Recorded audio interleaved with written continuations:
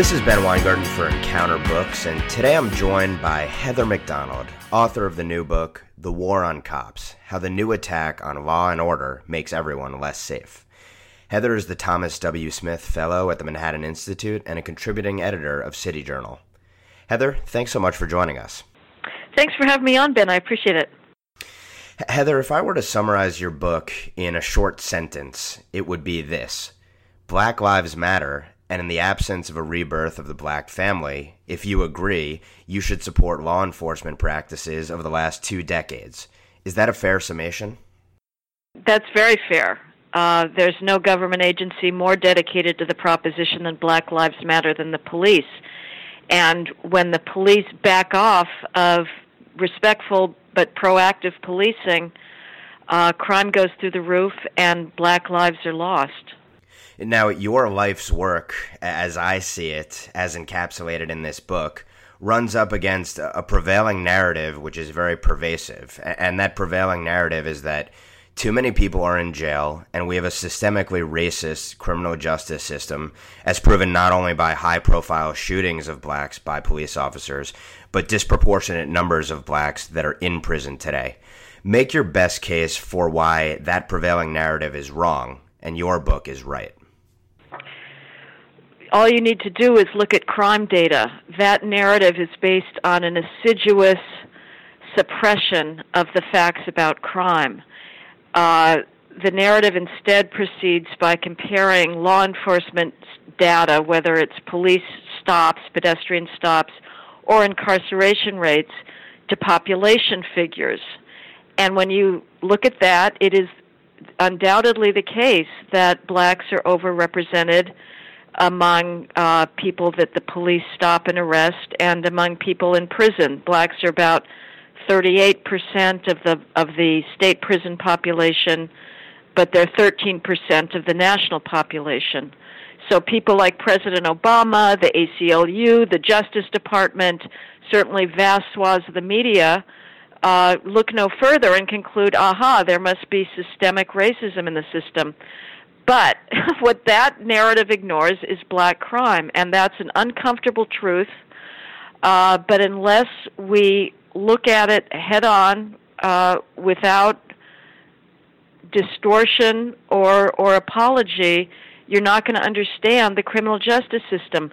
Blacks are 13% of the population, but they make up about 2/3 of all people committing violent crime.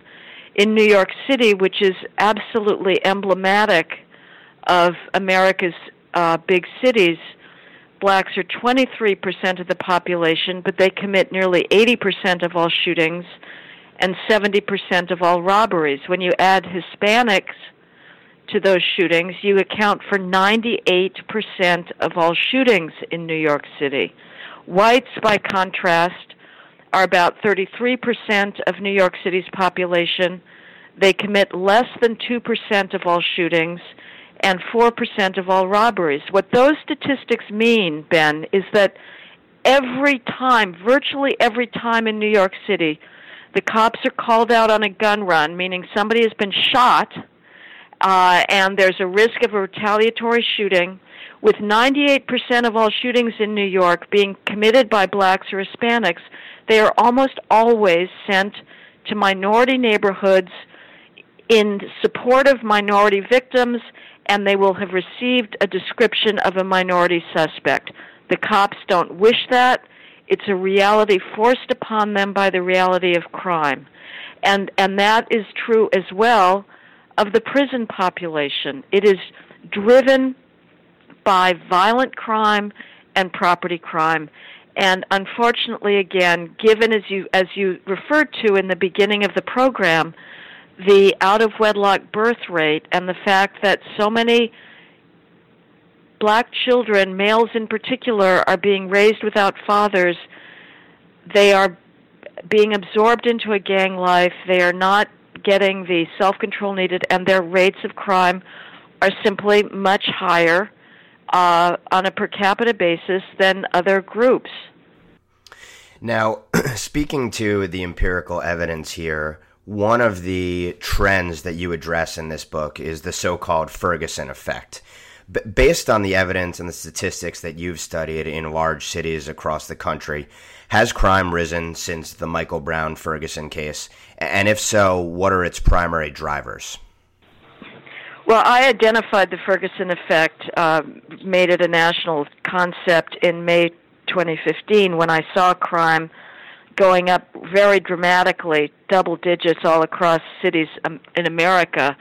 And I identified the cause of that crime spike as the effect of the Black Lives Matter movement and the ideology around it, the virulent hostility being directed at cops both rhetorically and in actuality when they go to make a stop or investigate a crime in largely urban black areas in cities now.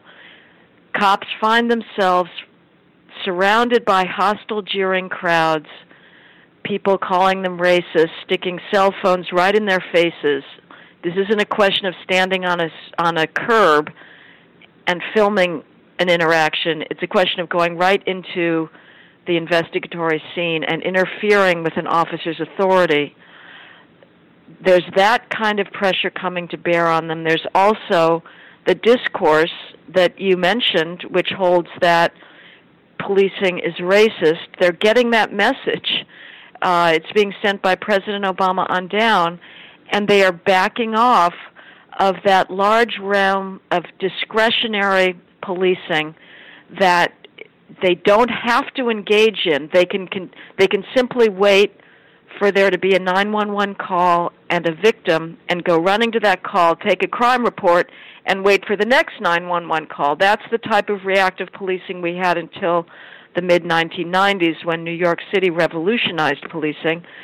They're backing off of discretionary proactive policing, and crime is going up. When I first proposed this Ferguson effect hypothesis, it caused a firestorm of controversy. The American Criminology Society put out a call to take me down. They said this was preposterous because the idea that policing has that great an effect on crime is still a odious concept to many on the criminological left. One of the early Ferguson effect deniers, Richard Rosenfeld at the University of Missouri at St. Louis, has subsequently changed his mind. He now says in a report for no less than the Justice Department, the National Institute of Justice, that no other hypothesis fits the data besides the Ferguson effect of officers backing off. Last year, 2015, finished with a 17% increase in homicides in the 56 largest cities. That is nearly unprecedented. A one-year spike of that magnitude is extremely serious. Had homicides gone down 17% in 1 year, every police chief across the country would be popping champagne corks. And it's worse in cities with large black populations. There, a homicide is up between 50 to 90%. Cleveland finished 2015 with a 90% increase in homicides. Among the victims were, in September alone, 3 children under the age of 5 who were gunned down in drive-by shootings. Nobody knows their names. We all know the name of Michael Brown, the thug that killed by Officer Darren Wilson in Ferguson, Missouri, that triggered the Black Lives Matter movement. But when black children are killed by other blacks, there's very little attention paid to it. One of the things that I found interesting about your book is that you actually speak to the victims of these crimes and what happens when you see crime rates spiking and the police basically backing off. You went and actually observed community police meetings and walked the halls of apartments in the South Bronx and elsewhere, basically speaking to, in effect, the forgotten man and woman in all of this, which are law-abiding citizens who live in what are in effect war zones. Tell us about what you observed and its bearing on your thoughts on crime and policing. Well, I've never gone to a police community meeting in inner city areas where I don't hear variants of the following demands from the community members there. These are black and Hispanic, law-abiding residents. You arrest the dealers and they're back on the street corner the next day. Why can't you keep them off the streets? I smell weed in my hallway. Can't you do something about that? There's kids hanging out in my lobby or on my stoop, smoking marijuana and harassing people. I'm scared to go outside.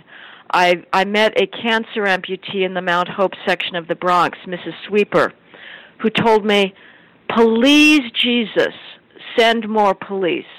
She was terrified to go get her mail in her building lobby because of the kids trespassing there, dealing drugs.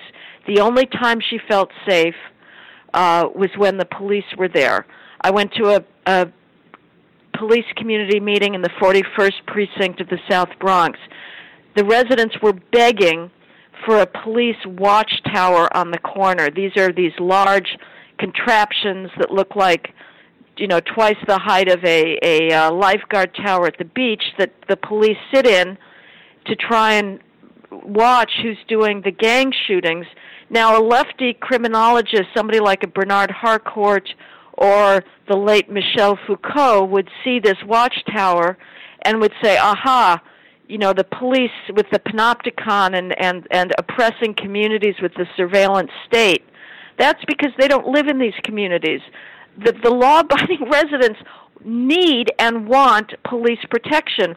Mrs. Sweeper, the cancer amputee, she was also talking about the one summer that they had the police watchtower on their corner. She said that was the peacefulest summer we ever had. She could actually sit outside on her block and enjoy the summer. Otherwise, people in these neighborhoods where these kids are engaged in the most mindless of drive-by shootings have to worry about going outside. And as you say, until the black family is reconstituted, the second best solution in these neighborhoods is the police. Your critics might concede that police do good in keeping safe law-abiding individuals in these communities, but they will point to numbers like, for example, those put out in the Washington Post regarding black unarmed victims in police investigations or police activity. You actually go in and analyze those numbers very closely. What are your findings? Well, the Washington Post did a database last year of all police shootings. It was an open source project. They looked at news reports to get what they view as the most comprehensive database of fatal police shootings. And they found that last year, 2015, the police shot about 987 people fatally. 26% of those police shooting victims were black. Now, that was not a very helpful number to rest the Black Lives Matter narrative on, because 26% black victims is far less than would be predicted by blacks' violent crime rates, because police shootings are going to be predicted by where police are encountering violent, armed, and resisting suspects. And given the disparities in street crime, that's largely in minority neighborhoods today. So the Post narrowed down its category and looked at unarmed. Oh, and one thing I would also say, based on that 26% figure, it turns out that a much bigger proportion of white and Hispanic homicide victims are killed by the police than black homicide victims. 12% of all 12% of all white and Hispanic homicide victims are killed by the police, compared to 4% of all black homicide victims who are killed by the police. To me, that looks like if we're going to have an anti-cop Lives Matter movement, it would make more sense to call it White and Hispanic Lives Matter. But looking at a smaller category of unarmed black victims, there were 36 unarmed black males shot by the police in 2015 compared to 31 unarmed white males. Now, just in absolute numbers, I don't think those are necessarily massive numbers compared to what we'd been led to expect in the media. There's over 6,000 blacks who are killed each year. That's more than white and Hispanic homicide victims combined. So those 36 so-called unarmed black male victims of the police are a minute fraction of the 6,000 black homicide victims who were killed overwhelmingly by other blacks.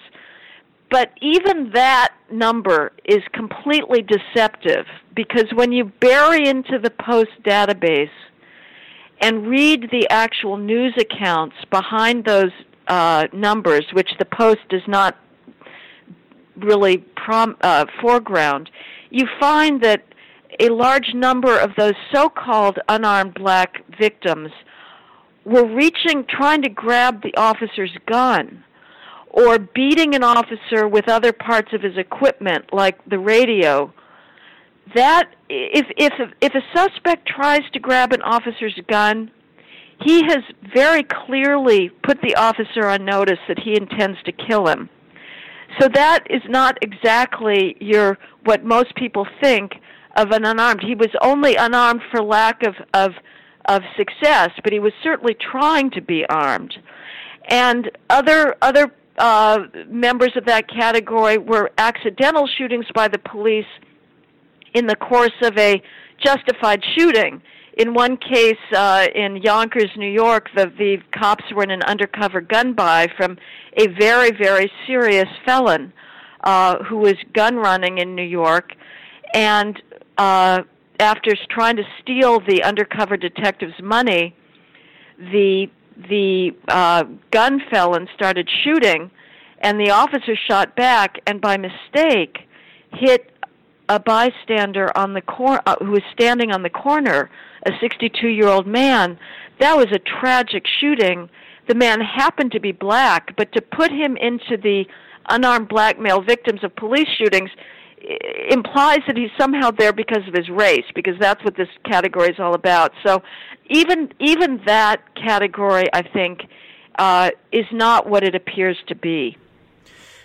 Another contentious issue concerns mandatory minimums, in particular with crack cocaine versus powder cocaine, mandatory minimums which were actually supported by none other than Charlie Rangel and several other members of today's Congressional Black Caucus, despite the fact that those mandatory minimums are called racist. And more broadly, the issue of nonviolent versus violent offenders, and how nonviolent offenders' lives are basically ruined and they're being brought into prisons at disproportionate rates. Speak a little bit to those issues. Well, you're absolutely right, Ben. The war on drugs, which people like Michelle Alexander, in her extraordinarily duplicitous book, The New Jim Crow, argues that the war on drugs is a explicit effort to re-enslave blacks and return them to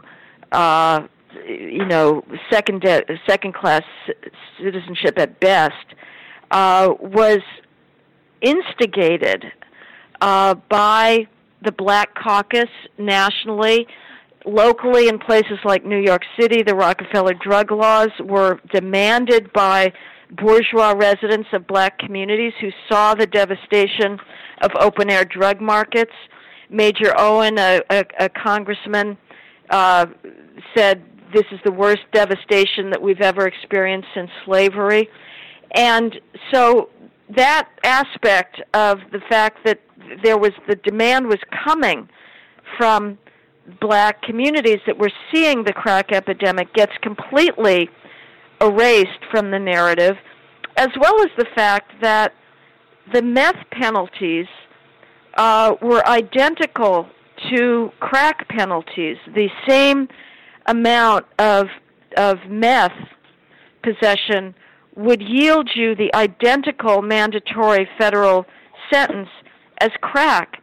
But meth possession is overwhelmingly white and Hispanic. Only about 2% of federal meth cases are black. So if we're going to call the crack penalties racist, anti-black, then we're going to have to call meth penalties anti-white.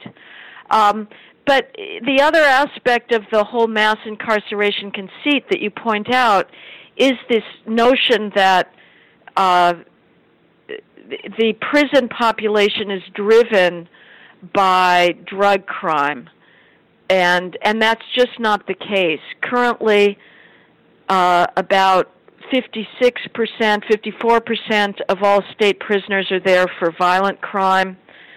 About 19% are there for property crime. The state prison population is 88% of the nation's prison population, so that's really where the vast majority of prisoners are. In the state prisons, only 12% are there for drugs, and only 4% are there for drug possession. And the vast majority of those drug possession cases, which again are only 4% of the state prison population, have been pled down from a trafficking charge. Virtually nobody is in prison for smoking a joint. If you're sent to prison for a drug crime, you have a very, very long criminal history. Prison today remains a Lifetime Achievement Award for persistence in criminal offending.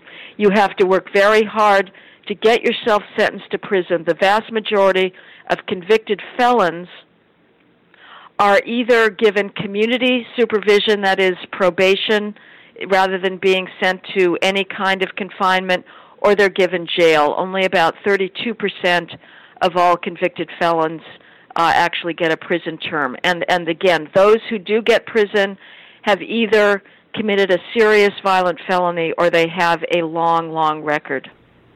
One aspect of your book that I feel has been underreported broadly is the idea that there are a whole slew of individuals who stand to profit by perpetuating the narrative that there's systemic racism in the criminal justice system and that there needs to be redress, legal and otherwise. You write about how there are monitors, legal monitors, who have in effect captured the system without producing any real positive results. And it's kind of akin to what's happened in education, where you have administrators making hundreds of thousands of dollars a year whose work has almost no bearing on providing a better education system. Speak a little bit to that capture of the criminal justice system. Well, the Obama administration has put more police departments under federal control than any other administration in history. They use a 1994 law that allows the Justice Department to sue police departments for alleged patterns or practice of civil rights violations. And when the Justice Department strong-arms a department, usually into just agreeing to avoid the massive costs of a lawsuit, most departments sign what's called a consent decree, which is a, seemingly nominally voluntary agreement, and these are extremely baroque agreements with incredible details about how quickly you have to submit your reports, and you're put under charge of a federal monitor. And so these monitors are extremely highly paid. I mean, the one in Detroit was just raking in millions of dollars, and they enforce these draconian timelines on departments to write their reports to the monitor. The Los Angeles Police Department spent $50 million in its first year alone just on the paperwork requirements, and had to take officers off of patrol duty simply to get all the paperwork done. And if the departments are not compliant to the absolute letter. You know, if they've got 98% of their reports to the Federal Monitor on time, but 2% are late because there was a triple homicide and they had to take off the paper pushers to go back to the streets and try and solve this case, the Monitor will declare them out of compliance and will therefore to extend the time to which they have to be under federal control. So this is an extremely wasteful use of police activity, and unfortunately, the Justice Department's methodology uses that same crime-free analysis to determine whether the department is engaged in biased policing. The Ferguson, they're putting that department, Ferguson, Missouri, where Michael Brown was shot, they're putting that department under federal consent decree. They wrote a specious report on the department that, again, just looked at racial disproportions in arrests and said not one word about what crime rates are in Ferguson, Missouri. And I can guarantee you that the crime rates in Ferguson are no different than New York City as far as the racial disparities. Lastly, you tie in your book in one section, President Obama's time as a community organizer in the South Side of Chicago, to your overall War on Cops thesis. Explain that to our listeners. Well, Obama was in Chicago. It was his first job in the 1980s, and he was utterly blind to the problems that was really driving the black crime rate and poverty there. This was a time when you had a black mayor, you had black police chief, growing black power, and yet Obama was still committed to the idea that the problems in the black community were all driven by white racism. Even as in his own autobiography, it's extraordinary. There are practically no black male adults. He's interacting exclusively with women. The families, the males are out on the streets. They're not raising their children, and even then, the crime rates, the children were being killed by young killers, all of fatherless homes. And that problem continues today. The crime out of wedlock childbearing in Chicago is about 80%. And you can talk to young boys who say, I needed my father. I need my father. But you have now problems in the black community, something called multi-partner fertility, where the mother has 4 kids by 4 different fathers, and the father has 6 kids by 3 different mothers.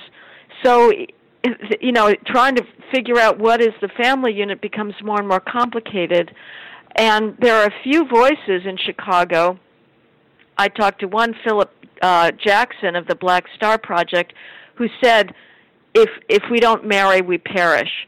But by and large, unfortunately, the black clergy there are still committed to a narrative of black victimology and will not address really the core root of the crime problem, which is fathers not taking responsibility for their kids.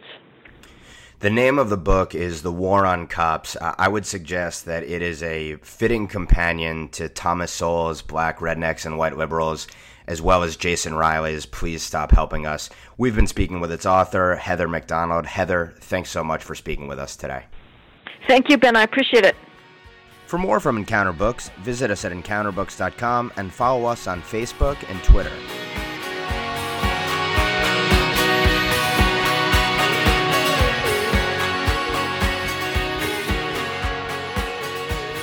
Intro and outro courtesy of Kurt Vile's Freeway.